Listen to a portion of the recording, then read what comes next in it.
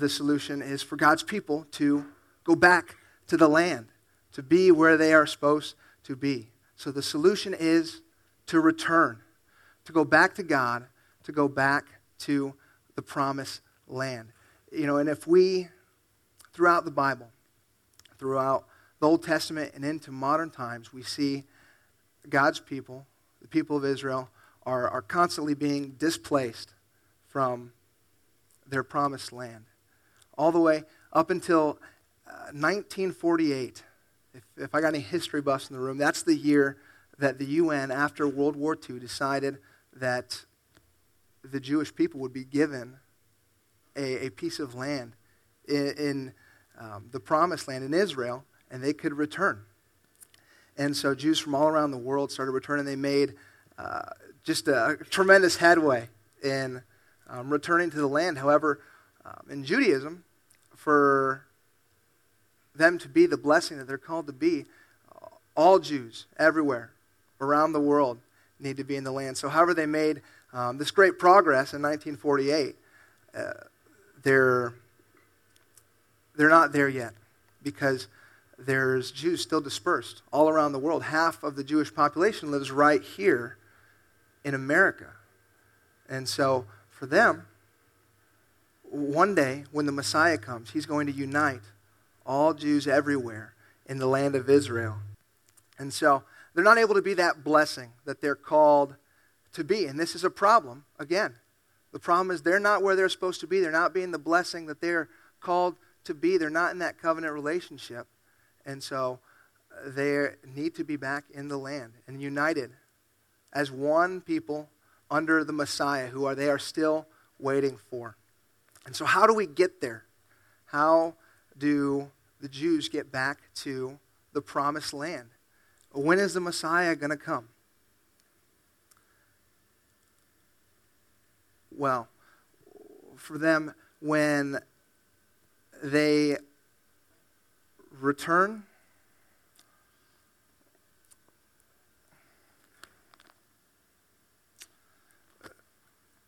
they're called to remember and obey. That's the key. Remember who you are.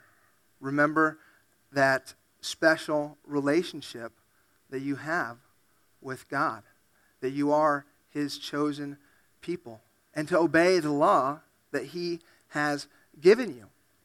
And this sounds like it might be a simple task. However, the Judaism of the Old Testament that we may be familiar with is 2,000 years removed from what Judaism has come to today.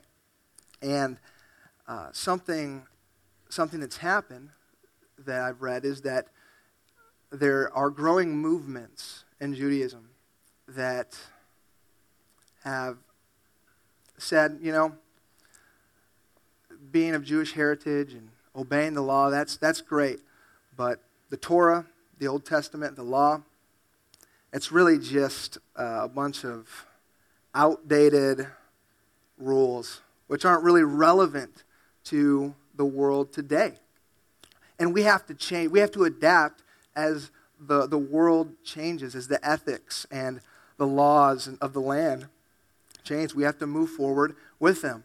Maybe that sounds familiar to you guys today. We see it everywhere. And so for them, there is that forgetfulness. And the Messiah is not going to come until they are all of one heart and one mind and following the law. And so it's a big deal for them to remember who they are. Remember who you are. I couldn't stop thinking about Lion King when I was preparing for this. Mufasa. I'm a little Disney plug for any of you Lion King fans out there. But remember who you are. And God will bring you back to the land. And we see that played out throughout the Old Testament, don't we? That cycle. They forget, they turn away, they become one with the ways of the world. And then they suffer and they're displaced from their land and they return when they call upon God. That's how it goes. But remember and obey. For the Jewish faith, it is paramount for the return of the Messiah and for the blessing of the entire world, that they remember who they are, they obey the law. And so, who is the exemplar? Who's the guy? I wish I could say that it was Jesus, the Messiah. But for Jews, there is no one greater than Moses. He is the end-all, be-all prophet. He was the channel through which God brought them out of slavery in Egypt.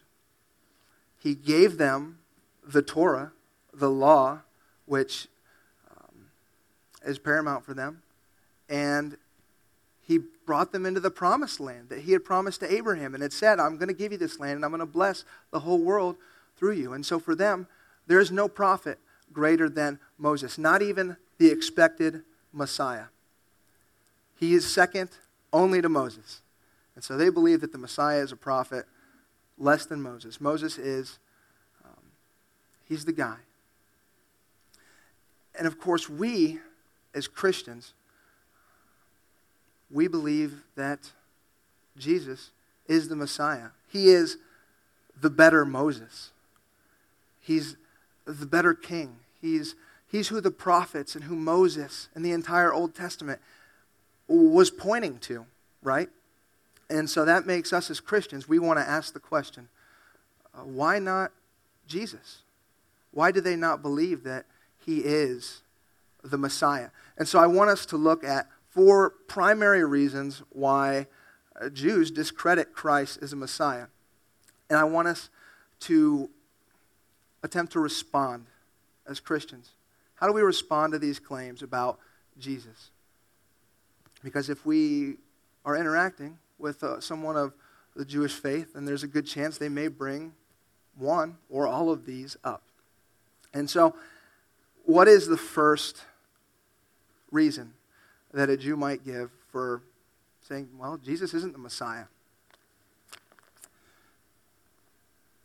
They would say that Jesus did not completely fulfill the messianic prophecies found in the Old Testament. They would say he didn't build the third temple. He didn't unite all Jews around the world. He didn't bring about world peace. And he didn't give a special knowledge of God, uniting the world.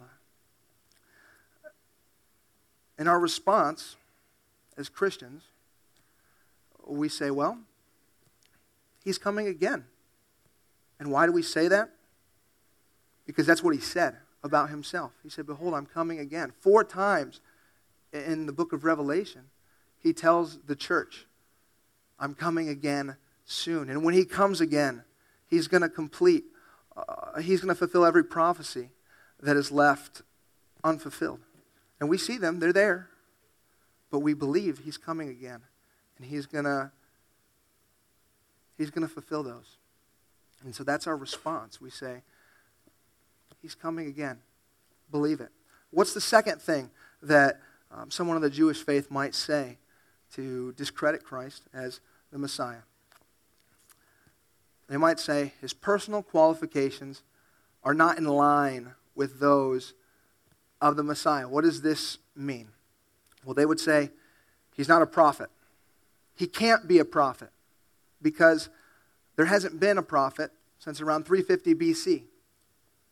Malachi, he was the last prophet.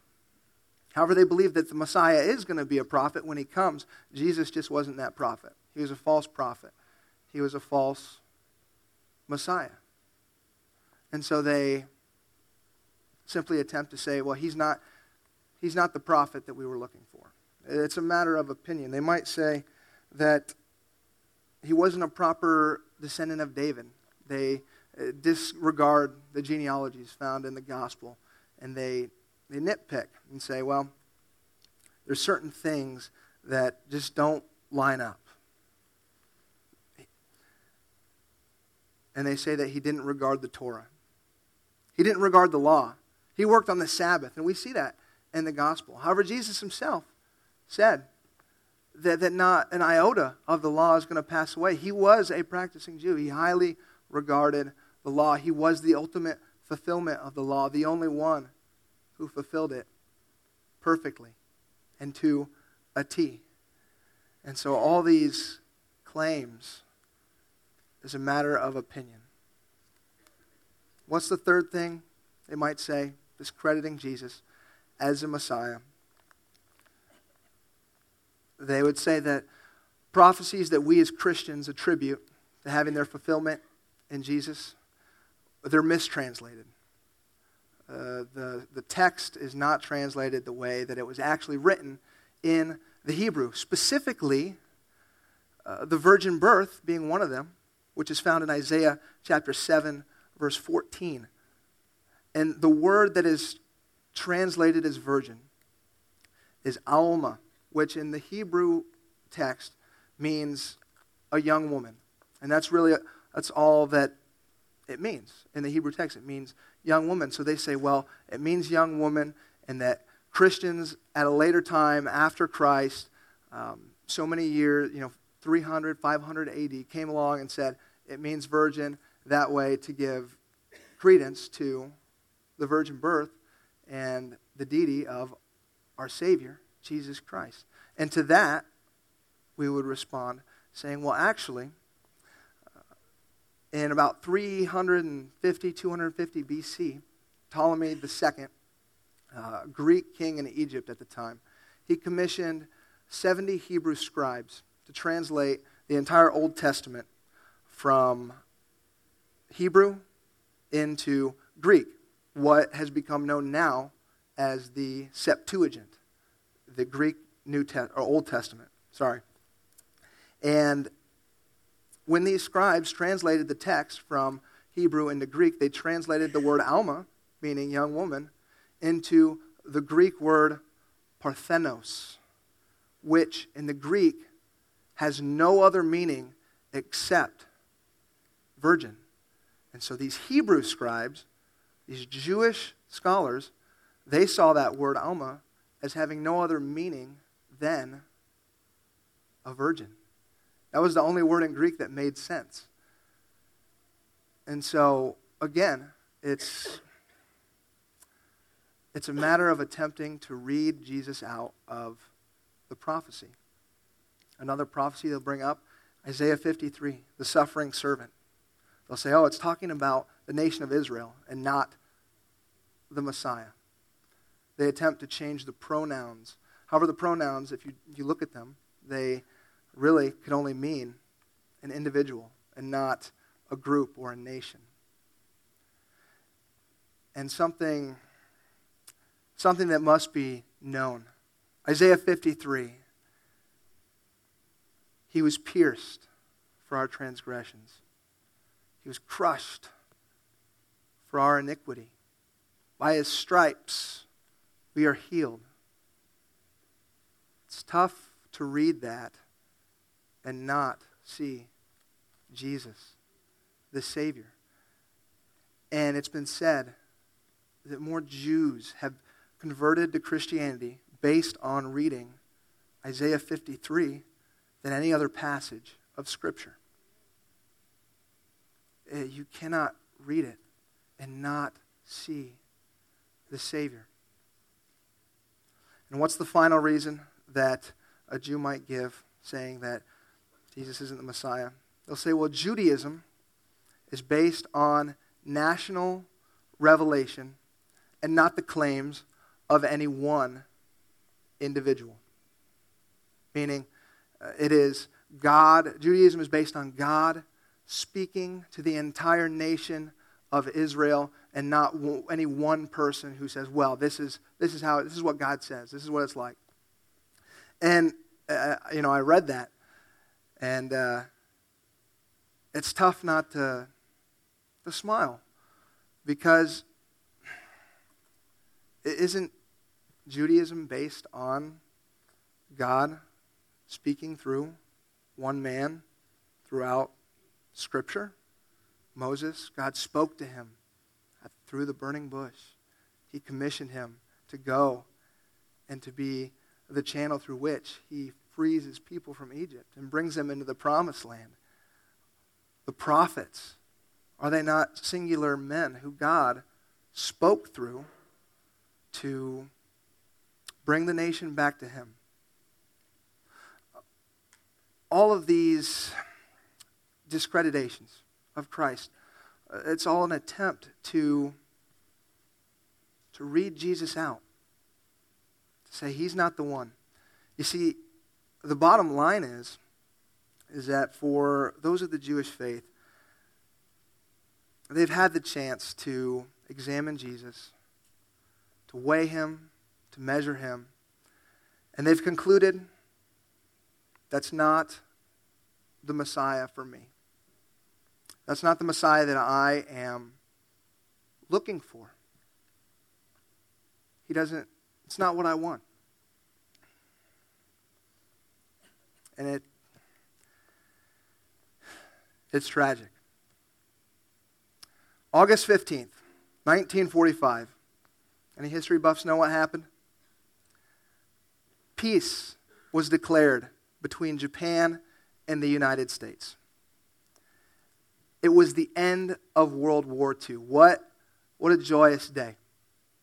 After so many long years of fighting, the world was at peace. However, there was a number of Japanese soldiers stationed throughout the Pacific Islands who refused to abandon their post. They didn't believe it. They were, for whatever reason, they were in remote locations, and they thought that correspondences saying that the war had ended was just propaganda from the Allies trying to get them to abandon their post and to quit fighting the war.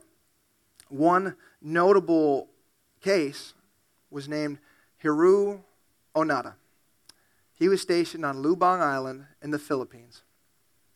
And from the time the war ended, August 15th, 1945, all the way up until late 1974, almost 30 years, he refused to stop fighting.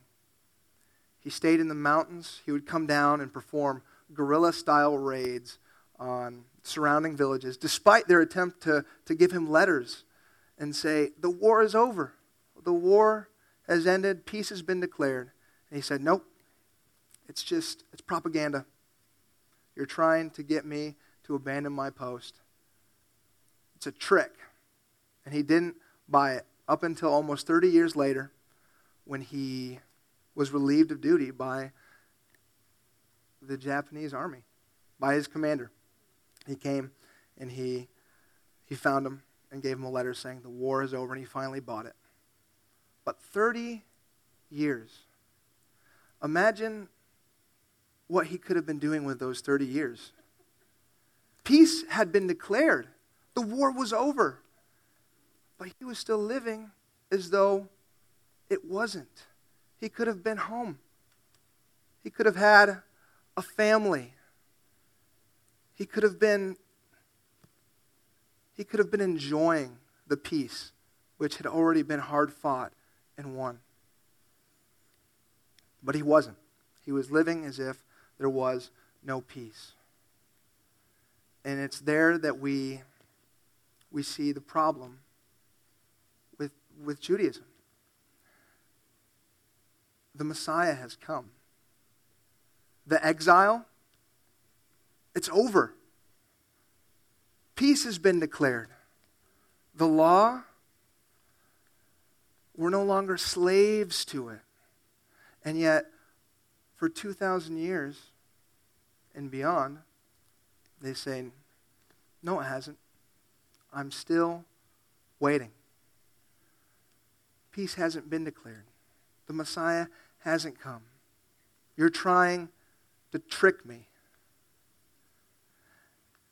And I have to tell you this morning, maybe you're here and, you're not of the Jewish faith, but you're living as though peace has not been declared. As if the Messiah hasn't come. As if we're still bound by the law. And I have to tell you, peace has been declared. The exile has ended. The Messiah has come. We're no longer bound by the law when we fail, when we fall, because Jesus has bore that penalty already.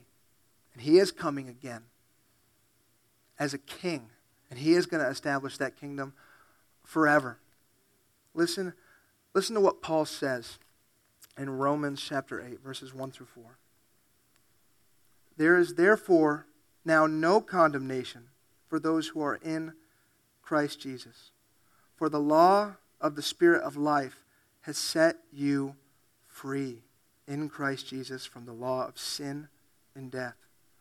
For God has done what the law, weakened by the flesh, could not do, by sending his own Son in the likeness of sinful flesh, and for sin. He condemned sin of the flesh in order that the righteous requirement of the law might be fulfilled in us, who walk not according to the flesh, but according to the Spirit. The requirement of the law has been fulfilled.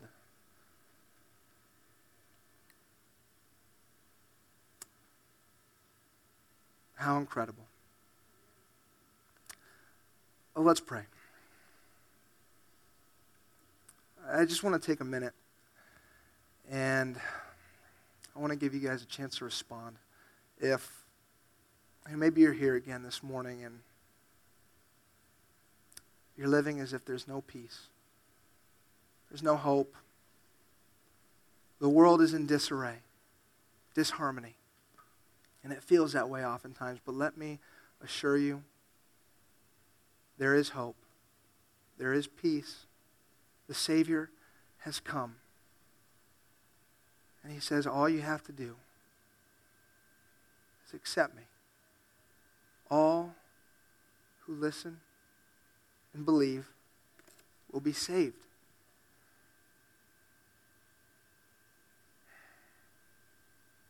And so if you're here this morning and you want that peace, you want to know the Savior, the Messiah, I just want you to pray this prayer with me. Father, I know I'm a sinner. I know that I've lived my whole life as if there is no peace, wandering from place to place. And God, I'm tired. God, I want to know the peace that comes from knowing your Son, Jesus, who died for my sins in my place and rose again, defeating sin and death. Come into my heart, make me clean. Lead me in your ways. Lead me in the path of peace.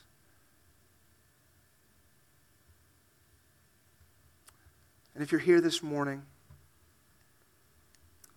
you just prayed that prayer, I would love nothing more than to talk with you about what it means to follow Jesus after the message. So please feel free to come up and talk with me. But if not with me, then please tell someone that you made that decision to follow Christ, to follow the Messiah.